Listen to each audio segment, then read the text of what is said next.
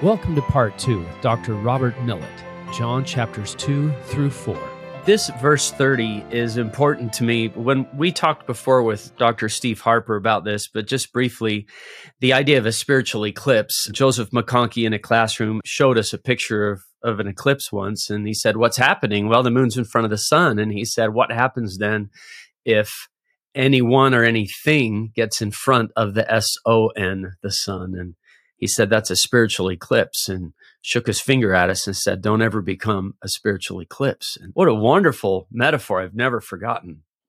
Teachers really need to take heed. The issue isn't how impressive I am. The issue is how I can point myself. We've had teachers that did it the right way, and that is you never left that person's class saying, wow, this person is powerful. I've never heard anybody that knew the scriptures that well. But you do leave deeply touched. Maybe you're saying, I want to go read, or I want to go study. Yeah, the temptation is to get them pointed toward you rather than to the Savior. And I think that's a scary business, meaning they're picking up on your charisma more than they are on the Lord himself. The outcome that you're after is that people are closer to the Savior, or they're intrigued. I think that we've talked about that series called The Chosen. And what I like is people are saying, wow, I got to read that and see how the scriptures actually described what happened there. And we all know they take a little bit of license in that show. But if it's getting people to open up and read, I like that. There's a humanity about Jesus and the apostles in The Chosen that is so moving, very touching. It's why millions are just in love with that series. Okay, chapter 4. Let's start with verse 5. Then cometh he to a city of Samaria, which is called Sychar, near to the parcel of ground that Jacob gave to his son Joseph. Sychar would be what we would know as Shechem, as it's called elsewhere in the Old Testament, for example. Jacob's well was there. Jesus, therefore, being wearied with his journey, sat thus on the well, and it was about the 6th hour. That well, I think most people believe the well is about 7 to 8 feet wide, about 100 feet deep. It's fed by springs down in the earth, and so water was constantly coming there. The 6th hour would, of course, been noon. Jesus comes and sits down at the well. There cometh a woman of Samaria to draw water. Jesus saith unto her, Give me to drink. Could I have a drink? For the disciples were gone away into the city to buy meat, buy food. Then saith the woman of Samaria unto him, How is it that thou, being a Jew, askest drink of me, which am a woman of Samaria? For the Jews have no dealings with the Samaritans. We need to talk about that. Sounds like she's saying, we shouldn't be talking to each other. Jesus would have been condemned, of course, for talking with her, and she would be condemned. Think about the fact that when the Assyrians came in 721 and basically destroyed the northern kingdom, that anciently often what kingdoms would do who are successful in winning a war is they will demoralize you by, one, taking many of your people to their country and taking some of their people and putting them in your country. And that's exactly what happened after the northern tribes were taken captive. People came into Judea and people and other parts of Israel, and they began to live there, and many of them brought their ideals, their false religious beliefs and practices with them. Eventually, there began to be intermarriage, and they grew up a people that came to be known as the Samaritans. And the Jews looked upon them as kind of half-breeds and not worthy of spending time with.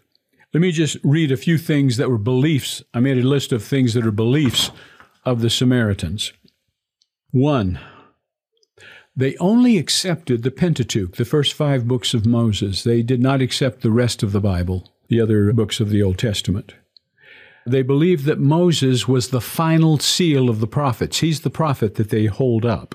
3rd, they believed in Jehovah alone after their own fashion. Most of the people by the New Testament times. A belief in one God, Jehovah. A belief that Mount Gerizim was the holy mount, this is in Shechem, and that their temple should be built there and their sacrifices should be offered there rather than any other place in Israel, including Jerusalem. And you can imagine the ire that brought up with the Jews toward them. And finally, this one, which isn't as obvious from the scripture itself, but a belief in what was called a taheb, T-A-H-E-B, or restorer, who would bring in a new dispensation, teach the law, reestablish proper worship, and they believed in a final day of reward hereafter for the righteous and punishment for the wicked.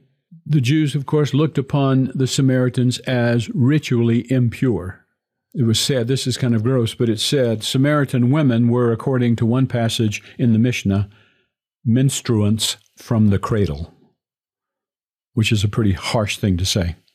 For that matter, Jesus drinking what she offers would have made Jesus ritually impure by the standards of among the Jews. Now, we come then to verse 10. Jesus answered and said unto her, If thou knewest the gift of God, and who it is that saith to thee, Give me to drink, thou wouldst have asked of him, and he would have given thee living water. Now, here again, Jesus is going to be speaking on one level, and she's going to be understanding on another. The woman saith unto him, Sir, thou hast nothing to draw with, and the well is deep. From whence then hast thou living? Where did you get this living water? Meaning flowing water. Flowing water. Where did you get this? Totally missed it. Art thou greater than our father Jacob, which gave us the well, and drank thereof himself, and his children, and his cattle? Jesus answered and said unto her, Whosoever drinketh of this water shall thirst again. I noticed he didn't answer that first question. You greater than our father Jacob? Well, actually. That's a good point, Hank. Yeah, he doesn't answer that question. I'll go to your second question. But whosoever drinketh the water I shall give him shall never thirst, but the water that I shall give him shall be in him a well of water springing up into everlasting life. The woman saith unto him, Sir, I'd like to have some of this water, so I don't have to come back to this well and draw. You can see how fascinating and beautiful this is. He's talking to her, and she's missing the point. And then, of course, things get a little more touchy here. Verse 16, Jesus saith unto her, Go call thy husband, and come hither. The woman answered and said unto him, I have no husband. Jesus said unto her, Thou hast well said. You've spoken the truth. I have no husband, for thou hast had 5 husbands, and he whom thou now hast is not thy husband. In that saidst thou truly. It was believed that Jews, it would have been true probably for Samaritans too, should never have more than 3 marriage partners. She would have been considered grossly immoral. Okay, grossly immoral. That would be, again, why she comes late in the day. Women usually went in the evening, coolness of the evening, to draw water. She did not want to go then. She chose a different time to go there because she knew the kind of scolding and blasting she'd get from the super righteous. Then the woman saith unto him, Sir, I perceive that thou art a prophet. One of the real profound points in the scripture. You think? Our fathers worshipped in this mountain, and ye say that in Jerusalem is the place where men ought to worship. Jesus saith unto her, Woman, believe me, the hour cometh when you shall neither in this mountain nor yet at Jerusalem worship the Father. Ye worship ye know not what. We know what we worship, for salvation is of the Jews. Now, people read that latter part, Latter-day Saints would read that and say, well, so was Judaism the way to go, or was Jesus' gospel the way to go? Well, I think this is a way of saying the Jews have revealed through Scripture Jehovah and who God is and who we should be worshiping and how we should be worshiping. It sounds like she's saying, well, who's right? The Jews or the Samaritans? And he's saying, listen, the Jews have the rightful temple. That's right. We're in the right place. The hour cometh when ye shall neither in this mountain nor yet at Jerusalem worship the Father, in verse 21. I'm not completely sure what that means. I suppose it could have reference to by 70 A.D., it won't matter much because the Romans are going to come in and destroy what you have here. But then we get into the essence of this little conversation. The hour cometh and now is when true worshipers shall worship the Father in spirit and in truth. For the Father seeketh such to worship him. And then the next verse, God is a spirit, as we read it in King James. and they that worship him must worship him in spirit and in truth. Now, of course, that isn't the way it reads. It reads, God is spirit. God is spirit. Well, the 93rd section of the Doctrine and Covenants says man is spirit. To say God is spirit is the same thing as saying God can only be understood by the power of the Spirit. God can only be approached by the power of the Spirit. God can only be grasped by the power of the Spirit and spiritual things. I had this thrown in my face so many times as a young missionary. That's ridiculous. You believe God has a body. It says here, God is a spirit. No, it says God is spirit. Man is spirit as well. The woman said, I know the Messiah cometh, which is called Christ. When he is come, he will tell us all things. And this is one of the first very direct statements. I that speak unto thee am he. Now, how scholars can read the Gospel of John and not believe that Jesus, I've heard so many times through the years, Jesus never told the people who he was. Well, he's telling her, I am the Messiah. And using that phrase, I am. That's right. Something I didn't understand way back was that just as there are liberal and conservative in political realms, there are liberal and conservative in Christianity. And that the far end of the liberal end would say, well, Jesus was a great moral teacher, but he was not divine. And I think one of President Benson's strong things about the Book of Mormon was its declaration that Jesus is the Son of God.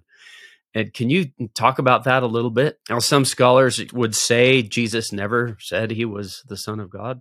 Yeah, just a little bit of a historical background, if I can. In the early 1920s, a movement grew up in the United States that came to be known as liberal Protestantism. It was affected, of course, by what we would call higher criticism or literary, critical, historical studies of the Bible. I remember when I first got into a class at Florida State, an Old Testament seminar, the professor said early in the semester, now what we're going to do is we're going to bracket out in our study some things so that we're not fighting always about issues. We're going to bracket out divine intervention, predictive prophecy, and miracles. And I thought, what else is there? By the early 1920s, there's been a swing on the part of Christians to a liberal branch of Christianity. You're talking today be groups like, obviously, Unitarianism, United Methodism, United Church of Christ, groups that would not worry much about the divinity thing, Jesus as a good person, as a nice guy. The reaction to that was a swing right that takes place some 20 or 30 years later, a group of Christians who swung to the right. Now, let me just say, on the far right would have been the fundamentalists, Baptists, for example. They swung toward the middle, is what their claim is, and they call themselves evangelicals, the new evangelicals. They're reacting to the liberal Protestants. They don't want to go quite that far over there to fundamentalism where you don't believe in science or you believe that everybody ought to be condemned. What we see today is a growth in a liberalism of Christianity. The day we're in right now, the day of where some 70 million people in the United States alone have walked away from any form of religion or religious organization. 70 to 80 million people. That's a nation. And consequently, you also hear much these days from some pulpits about let's don't hang up on whether there was a real resurrection. What that really represents is coming to life spiritually. I think these things don't happen haphazardly. That is to say, the movement toward no religion, the fight against organized religion, the growth of the numbers of people that become nuns, N-O-N-E-S, meaning whenever they are asked to write religious preference, they put none. These are those that want to be spiritual but not religious. And to me, that means I don't want to go to church. I'm just going to have my beliefs.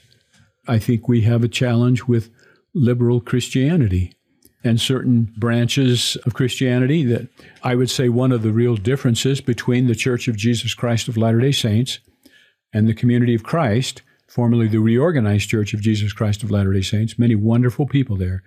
But the church has basically moved leftward to basically being a United Methodist faith. a belief in the Trinity, a belief that there is no one true church, and so on and so on. Great people, but it's been a surrendering to this left movement. And that's a comfortable movement. That's people, as Elder Holland would say, they want a smooth God. They don't want a hard God that asks you to keep his commandments. They want a smooth God. He doesn't ask much of you. That would be my reaction to your question. Sorry so long on that. No, I just think the point of Jesus saying, I that speak unto thee am he, and acknowledging that he's the Son of God and divinity, it's too easy for people sometimes to, well, I think he was a great moral teacher. You know what C.S. Lewis said about that. Well, you can't have it that way. That's right. He either was the Son of God or he was crazy or something. Verse 26, I that speak unto thee, I'm going to follow up on what you said, John. I that speak unto thee am he. Do you notice the he is italicized? What does that mean? That's not on the manuscript. So what you're saying is right. It's the I am statement. Mm-hmm. It really reads, I that speak unto thee am. I that speak unto thee am. And there's a nice footnote comment there. The term I am used here in the Greek is identical with the Septuagint usage in Exodus 3:14, which identifies Jehovah. So I am that I am. Which is such a great name. I used to be, I am. It's a great name. Well, our Samaritan woman has obviously been touched. And so by verse 29, she's saying to the people in town, come see this man who told me everything I ever did. A little bit of an exaggeration, but she's got the point there. He's looked right through me. Is not this the Christ, the Messiah? Then they went out of the city and came unto him. Here we go again with levels of understanding. In the meanwhile, the disciples prayed him, saying, Master, eat. But he said unto them, I have meat to eat that ye know not of. Therefore said the disciples one to another, Hath any man brought him something to eat? Jesus said unto them, My meat is to do the will of him that sent me and to finish his work. When you read this, my meat is to do the will of him that sent me and to finish his work, reminds me of Joseph Smith saying, It is my meditation all the day and more than my meat and drink to know how I shall make the saints comprehend the visions that roll like an overflowing surge before my mind. Powerful statement. Jesus used that similar language, my meat, I feast on, I find strength in serving, helping, building people up. I think it's fun. I've got in my margin the different things that the woman at the well calls Jesus, and there's a progression. She goes from, how is it that thou, being a Jew, she goes from Jew to Sir to prophet to Christ. Yeah. It's kind of fun to see that progression with her. You know, and one of the touching things, too, is chapter 3, he meets with a very religious man, Nicodemus. Chapter 4, he meets with a clearly unreligious woman. Yeah. I think this is organized this way on purpose to show Jesus is out to find all the sheep, every one of them. Didn't they travel in a way to avoid going through Samaria? Was this unusual for him to even be there? Jews didn't generally go through Samaria. They would go around it. Clearly, Jesus went through Samaria on purpose. Mm-hmm. He had a divine appointment he wanted to attend to. And interestingly, what he's going to do is teach the gospel to Gentiles, if you will, long before the Cornelius episode in Acts 10. This becomes a half step, if you will, toward taking the gospel to all the world. So that when we get into the book of Acts and you come to Acts chapter 8, Philip is going to go into Samaria and have tremendous success. Why? Because Jesus has already laid a foundation. Yeah, verse 39 says, Many of the Samaritans of that city believed on him for the saying of the woman, which testified, he told me all that I ever did. And then in verse 40, he stays there 2 days. Many more believed because of his own word, and said unto the woman, Now we believe, not because of thy saying, for we have heard him ourselves, and we know that this is indeed the Christ, the Savior of the world. That's a beautiful statement. Bob, let's compare those two one more time. I really like that exercise. I didn't want to cut it short. Here you've got a male, Jewish, educated leader, and you've got a Gentile, female, immoral woman. Yes. Outcast, and perhaps. Outcast. Which one becomes the missionary? That's correct. It seemed to almost matter more, at this point at least, matter more to the woman whose sins have been greater. I mean, isn't that a little bit like, is it Luke 7? Her sins are forgiven, for she loved much. She loved much, yeah. It's fascinating to me that he comes in the dark and she comes in the light. And the light, yeah, you could put those side by side. That's a fun exercise. In my mind, there's no question that John organized it just this way to make the point that Jesus comes for everyone. And at a certain point, you just say, you know what? Sin is sin. Everybody needs Jesus. And I don't care whether you're in the depths of sin or you are a hyper-religious person, you may need Jesus in some cases more than the horrible sinner, because your sin is of a higher level, a sin against charity. Publican and the Pharisee parable fits that. The one who bangs on his chest and says, God, be merciful to me, a sinner. And he goes home justified. That's right. The Lord is much more open to people who acknowledge their sin. I was just thinking of a Book of Mormon corollary where Alma's preaching to his sons, and you come to Shiblon in chapter 38 of Alma. Do not say, O God, I thank thee that we are better than our brethren, but rather say, O Lord, forgive my unworthiness and remember my brethren in mercy. And then I love this. Yea, acknowledge your unworthiness before God at all times. And of course, King Benjamin teaches the same thing. The way to retain your remission of sins from day to day is to, one, acknowledge the power, the greatness, the goodness of God, and my own nothingness without him. That's how you maintain and retain a remission of sins. Let's begin with verse 46 of John 4. So Jesus came again into Cana of Galilee, where he made the water wine, and there was a certain nobleman whose son was sick at Capernaum.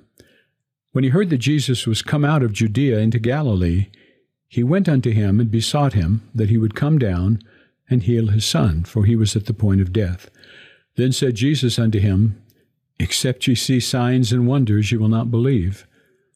The nobleman saith unto him, Sir, come down, ere my child die, before my child dies.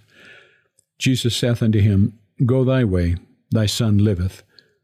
And the man believed the word that Jesus had spoken unto him, and he went his way. It's intriguing because you would think Jesus would have to be there or touch them or say something to them or inquire about their faith. I don't know what the distance was, but it sounds like a long distance, just another kind of miracle that he could do. Many years ago, my wife and I were struggling with a family member that was really having difficulty with life, struggling with life, and it had just sort of worn us down. And we were in a meeting with one of the members of the 12, and he listened, and he was very moved and concerned. And I remember he gave us each a blessing, and as he put his hands on Shauna's head, he gave her a blessing personally, and then he said, I bless you, and through you, I bless your children as though my hands were laid upon their head right now. That, I think, is what we're talking about, isn't it? Wow, yeah. In other words, the distance doesn't matter sometimes. And I had a loved one that was having difficulty a long ways away. And I remember the number of times I've said to the Lord in prayer, I have a faith that if I could be there, I could give them a blessing and they could be made well. And I've asked the Lord, would you bless them as though I were there? I think there's something to that that's significant. Distance is not an issue. I have another statement of Elder Bruce R. McConkie. He said, though he was in Cana, Jesus gave the command, and the nobleman's son, some 20 miles away in Capernaum, was healed. By the power of faith, the sick are healed regardless of their geographical location. God is God of the universe. His power is everywhere manifest. Beautifully said. Bob, this has been fantastic. Let me read to you something out of the manual here I really like. It says, at a marriage feast in Cana, Christ changed water into wine, an event John called the beginning of miracles. That's true in more than one sense.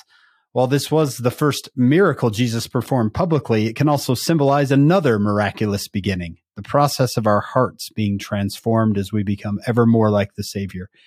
The miracle of a lifetime begins with the decision to follow Jesus Christ, to change and live a better life through him. This miracle can be so life-changing that being born again, so now they bring in Nicodemus, is one of the best ways to describe it. But rebirth is just the beginning of the path of discipleship. Christ's words to the Samaritan woman at the well remind us that if we continue on the path, eventually the gospel will become a well of water inside us, springing up into everlasting life. Love how the manual kind of said that there's a beginning miracle here, changing water into wine, and it can become a born again experience, and then eventually a well of water. I thought it was a great way to put these 3 chapters together. What do you hope our listeners, and feel free to become Grandpa Millet here, what do you hope our listeners get out of these 4 chapters as they're doing their best to live the gospel and to raise righteous children? What do you hope they get out of it? Let me read you something first. I brought this for some reason, and maybe this is part of it. I'm reading to you from a man named N.T. Wright. N.T. Wright, Nicholas Thomas Wright, Tom Wright, perhaps one of the most respected and beloved believing scholars of the New Testament in the world. That's a large thing. Let me just read what he said. He's talking about rebirth. I've lost my birth certificate. It's the sort of thing that happens when you move house, which we did not long ago. I knew where it was in the old house. It may have been accidentally thrown away, but I suspect it was put into a very, very safe place, and the place was so safe that I couldn't find it. Fortunately, I don't need it at the moment. I have a passport and other documents. Sooner or later, if it doesn't show up, I shall have to get a replacement, which means going back to the town where I was born and paying to have a new copy made from the register there. But, of course, the one thing that a birth certificate isn't needed for is to prove that a birth took place. Here I am, a human being. Obviously, I must have been born. The fact that at the moment I can't officially prove when and where is a minor detail. When Christians discuss the new birth, the second birth, or the birth from above, they often forget this. Some people experience their entry into Christian faith as a huge, tumultuous event with a dramatic buildup, a painful moment of decision, and then tidal waves of relief, joy, exhilaration, forgiveness, and love. They are then easily tempted, and there are movements of thought within Christian culture which make this temptation all the more powerful. Tempted to think that this moment itself is the center of what it means to be Christian, as though what God wanted was simply to give people a single wonderful spiritual experience to be remembered ever afterwards with a warm glow. But that's a bit like someone framing their birth certificate, hanging it on the wall, and insisting on showing it to everyone who comes into the house. What matters for most purposes is not that once upon a time you were born, though of course sometimes it matters that you can prove when and where you were born.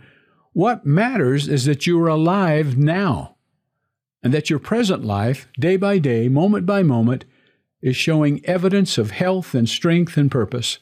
Physical birth is often painful and difficult for the baby as well as for the mother. But you don't spend your life talking about what a difficult birth you had, unless for some tragic reason it has left you with medical problems.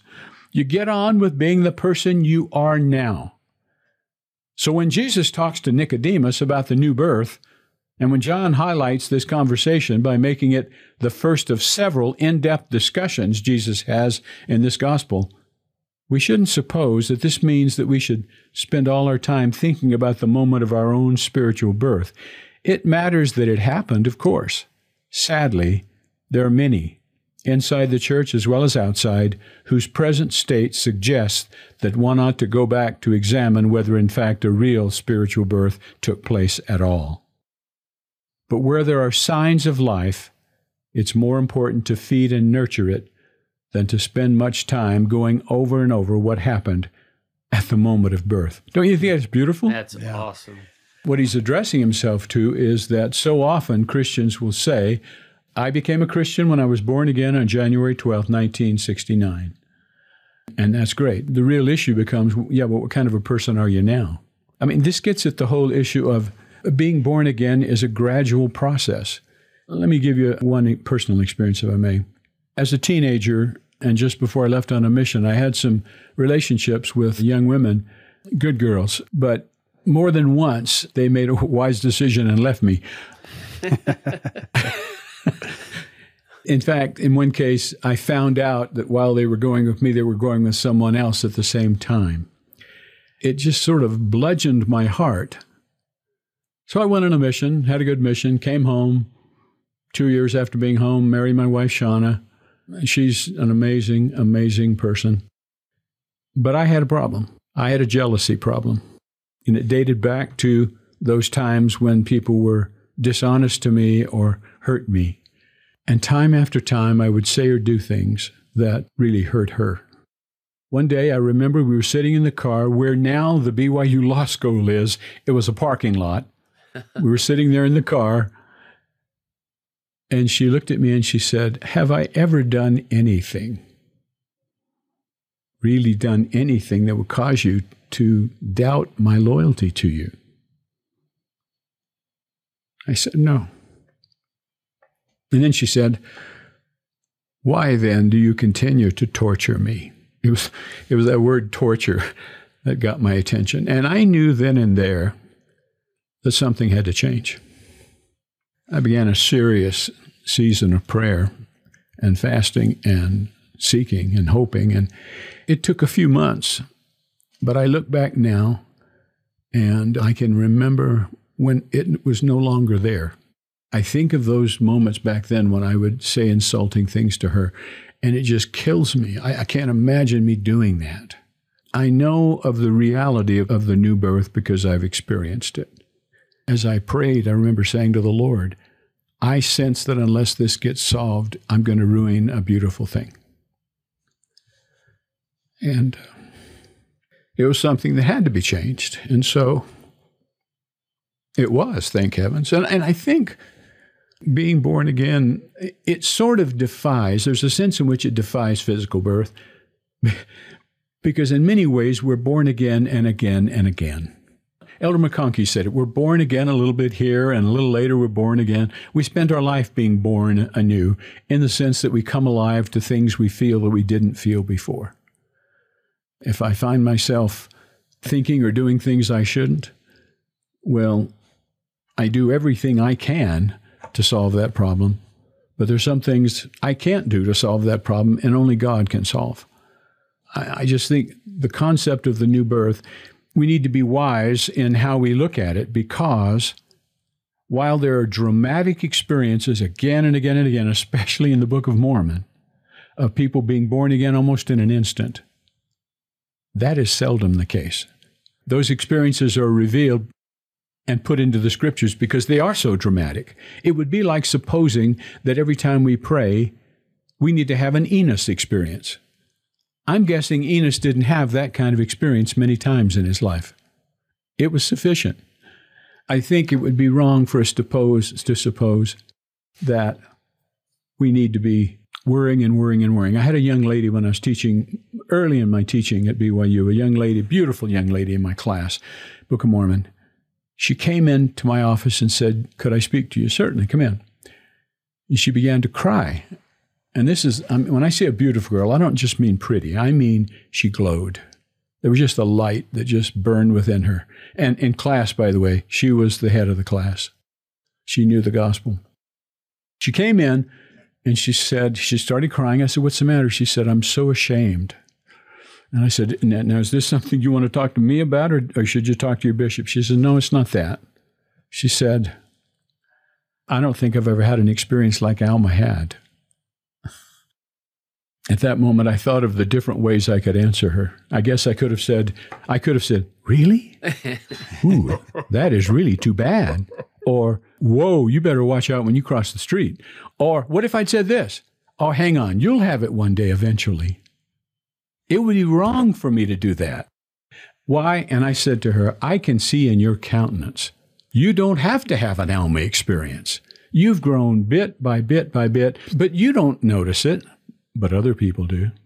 The whole notion of being born again, we have to bring it down to life and say, I begin to get better at things. I begin to get better at this and this with the Lord's help. In my case, gradually, jealousy left me, and now seems like something that horrifies me that I ever felt that way. But it took time. I think I probably got this from you, Brother Millet, but President Ezra Taft Benson said, for every Paul, for every Enos, for every King Lamoni, there are hundreds and thousands of others for whom the process of repentance is much more subtle, much more imperceptible. Day by day, they move closer to the Lord, little realizing they are building a godlike life. It's a beautiful statement. They live quiet lives of goodness, service, and commitment. And they are like the Lamanites, who the Lord sort of were baptized with fire and with the Holy Ghost, and they knew it not. And like you said, Elder McConkie said, oh, those are so extreme, they get written up in the scriptures. But yeah, I think that's a really important point to make. It's a warning is too strong, but it's a caution for teachers of the gospel. Yeah. That we not so dramatize the experiences, the dramatic experiences in Scripture, to the point where we have students leaving thinking they've got to have something like that, or they haven't really been born again, when in fact, day by day, they're getting better and better and better. That's true with homemakers. That's true with men of the priesthood. It's true with children. The ones in the scriptures are exceptional, not typical. I think Elder Christofferson said something recently in the same way. But that is helpful because you may think, I'm supposed to feel like this or else I'm not doing it right. You don't need an Alma experience because you haven't been where Alma was, thank heavens. Good point. It is a process, and in many cases, it's a slow process. Here's a thought and a question for both of you, straight out of the Come Follow Me manual.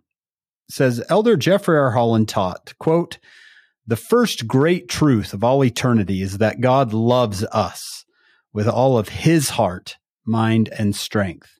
And then this question, how have you felt the love of God through the gift of his Son? We want all of our listeners to feel that if they can, in all the various ways that God manifests himself. How have you felt the love of God through the gift of his Son? Well, I start first personally. The reason I can bear testimony of the power of Christ to forgive sins is he's forgiven my sins. I think that's where most of us have to begin and say, I know what it's like to feel awful. I know what it's like to feel dark. I know what it's like to feel like I'm never going to make it. I've been there. But I also know what it's like for that to be lifted like a film and to feel clean, to feel strengthened, to feel edified again. I testify of the Christ atonement because I've experienced Christ's atonement, and I continue to again and again and again. Let me give you a cute story. When I was stake president, a young lady came in, beautiful girl, returned missionary, came in for a temple recommend. So I asked all the right questions, and she gave all the right answers. I asked this question, so spiritually speaking, tell me, how are you doing? And she said, President Millet, I am doing so good. I said, well, how good are you doing? She said, I haven't had to repent in months. I said, whoa, you are doing good. I don't think I've ever met anybody like you. Now, we talked about it, and clearly what she's saying is, I haven't done something so horrible that I had to confess it to my bishop. Right. And she missed the whole point that President Nelson's now trying to teach us, that is, it's a daily process. And to help her see that was a real fun experience because when she thought of repentance, she thought of, I got to go talk to the bishop. No, I mean, repentance is improvement. Repentance is refinement. Repentance is growth. I've experienced it in a lot of ways. I've experienced it too. I've experienced the love of Jesus through the years, through people who changed my life. That is, the Lord had blessed them with a light and a power about them, and my life was never the same after that. I think back of key people in my life, teachers, Sunday school teachers, priest advisors, mission presidents. Wonderful little lady that taught us in Sunday school. It's one of the most distant memories I have of sitting in Sunday school, her teaching a lesson and bearing her testimony. I'll never be the same. I think, for example, when we were in a little branch made up largely of sisters. This is in Louisiana. Not many brothers there. Either their husbands had died or their husbands were inactive or their husbands weren't members of the church. But it was the testimonies they bore in testimony meeting that moved me to the core. Normally, you think a teenager would hear somebody old talking, you say, oh, yeah. No, there was something about that. So the Lord's blessed me through other people. the Lord has blessed me through the teaching of great teachers. I've been moved by His Spirit as I've listened to people who are what they teach. There is an integrity about them that touches me. I felt the love of Christ in my life a great deal from watching myself change, watching gradually as things that I valued so highly matter precious little to me now. Things that I hated before that are now an important part of my life. There are a lot of ways the love of Christ can bless us, and it isn't just through forgiveness. The number of times I've been physically very, very ill, and I had to speak somewhere. I was on a Know Your Religion tour through Alaska, and we came into one big city, and I had a horrible, horrible, horrible headache. I was nauseous, and the people picked me up, and I was going to stay at their home, and I said to them, I'm so sick, I'm so sorry, but could I go lie down? Sure. I'm lying down, and after a while, they called me down for dinner, and the last thing I wanted was dinner. And the smell in the air made me sicker. But we got to the church finally, and I'm sitting on the stand while the stake president's conducting the meeting, and I'm thinking to myself, and I don't mean to be gross, I was trying to decide whether I was going to pass out or throw up. Yeah. Which would be less offensive to the congregation. And I prayed and prayed. I stood up. The headache was gone immediately. I spoke for an hour and 20 minutes, sat down, and the headache came back. Okay. I thought, have you guys experienced that? That sometimes the Lord blesses you for the benefit of others.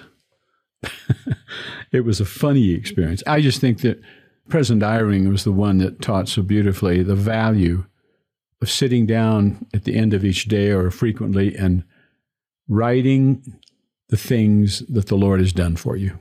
Writing down the things the Lord has done for you. Document the hand of God in your life. I'll never forget that. Yeah. That's it. Yeah. This topic in John 3 of being born again, and ye must be born again. And I find that phrase throughout the standard works, ye must be born again. So I ask my class, if we must be born again, we must figure out what that means. And is being baptized the same as being born again? And I get answers all over the place. And I think what we've arrived at through statements from the living prophets and things is that baptism is an event, but being born again is a process, as you have said. Agreed. It's kind of like my temple wedding was an event, but having a celestial marriage is an ongoing process, mostly of me repenting. I love what you said about you're born again and again and again. So yeah, baptism, I can tell you the date and the time and show you a certificate if I could find it. But being born again, ongoing, and let's be patient with ourselves as we keep ongoing. And maybe we're born again to principles at a time. Do you know what I'm saying? Something you might have thought so strange and unusual and odd, you look back on it and you say, I totally missed that. I think I understand it now. I mean, maybe it isn't this large, grand process so much as it is little pieces at a time of my soul being born again. My understanding of this or my appreciation for that. I think one of the things, too, that we ought to say, and that is this, because the brethren have stressed it so much, and I've seen it so much. Dear, dear friends of mine who were once very strong members of the church, very much involved in the church and its programs, who experience what I don't know what else to call, but spiritual amnesia. They leave the church, and then they've got to find some reason for having left. There has to be a rationale. Whether they realize they're doing it or not, what they're doing is saying, I'm redefining my past. I'm going to say, I suppose that what I experienced in the temple didn't really happen. I suppose that what I felt when I bore testimony as a missionary, that wasn't real. And I know that Elder Holland's talked about this a lot, and that is once you've had that kind of an experience, don't run away from it. Keep those things in memory. That concept of remember. We had an experience, my youngest son and I went down to Louisiana for a visit many years ago. My custom, because I'm such a sentimental cuss, is to always go back and visit old places where I was, which drives my family crazy. They're bored to death. But I took my son and we drove north of Baton Rouge to a little community where we had once attended a branch that became a ward. And I said to my son, you see that church house there? It was our church. He said, yeah. I said, you know what? You see that white paint on the outside? He says, yeah. I said, I put that there. He said, really? I said, yeah, and I'll show you where else I painted. I painted there. You see how steep that roof is right there? Yeah. I helped put those planks up there, and I slid down that roof once, and a nail caught me, and I still have a scar. And I went on, and of course he's thinking, what in the heck are you doing? What is this about? And what I was saying to him was, there's something of me in that. That is the memory I have of, I said, that's the building where I first bore my testimony. That's the building where I left and I went on a mission. What it reminded me of was this from the Book of Mormon in chapter 18 of Mosiah. It came to pass that this was all done in Mormon, yea, by the waters of Mormon, in the forest that was near the waters of Mormon, yea, the place of Mormon, the waters of Mormon, the forest of Mormon. How beautiful are they to the eyes of them who there came to the knowledge of their Redeemer. Wow. Yea, and how blessed are they, for they shall sing to his praise forever. There are those moments of memory that are so sacred that we need to hold on to, that when I'm having a moment of doubt or a time of doubt, I need to stop and say, wait a minute, let's think about what I've experienced. Let's think about what I've come to know. Can I really doubt that? Avoiding the spiritual amnesia that is so rampant out there, someone literally having to reinterpret their past. I think that's sad. And Elder Holland's taught so many times, let's remember what you experienced. Keep in your head and your heart what you went through. I like King Benjamin. He talked about commandments, but keep it before their eyes. And a Mormon to Moroni saying, I'm sorry, may not the things which I have written grieve thee, things are so bad, but may Christ lift thee up, and may his sufferings, his death, his showing our body to our fathers, let that great phrase rest in your mind forever. Yeah, there ought to be some things that are in our heart and mind that never leave. Yeah. What a great day we've had with Dr. Robert Millett. He's our friend Bob to us. Thank you so much for being here. We've loved having you. We want to thank our executive producer, Shannon Sorensen. We want to thank our sponsors, David and Verla Sorensen. And of course, we want to remember our founder, the late Steve Sorensen. We hope all of you will join us next week. We're continuing in the New Testament on Follow Him. Today's transcripts, show notes, and additional references are available on our website, followhim.co, followhim.co. And you can watch the podcast on YouTube with additional videos on Facebook and Instagram. All of this is absolutely free, so be sure to share with your family and friends. To reach those who are searching for help with their Come Follow Me study, please subscribe, rate, review, or comment on the podcast, which makes the podcast easier to find. Thank you. We have an amazing production crew we want you to know about. David Perry, Lisa Spice, Jamie Nielsen, Will Stoughton, Crystal Roberts, and Biel Kuadra. Thank you to our amazing production team.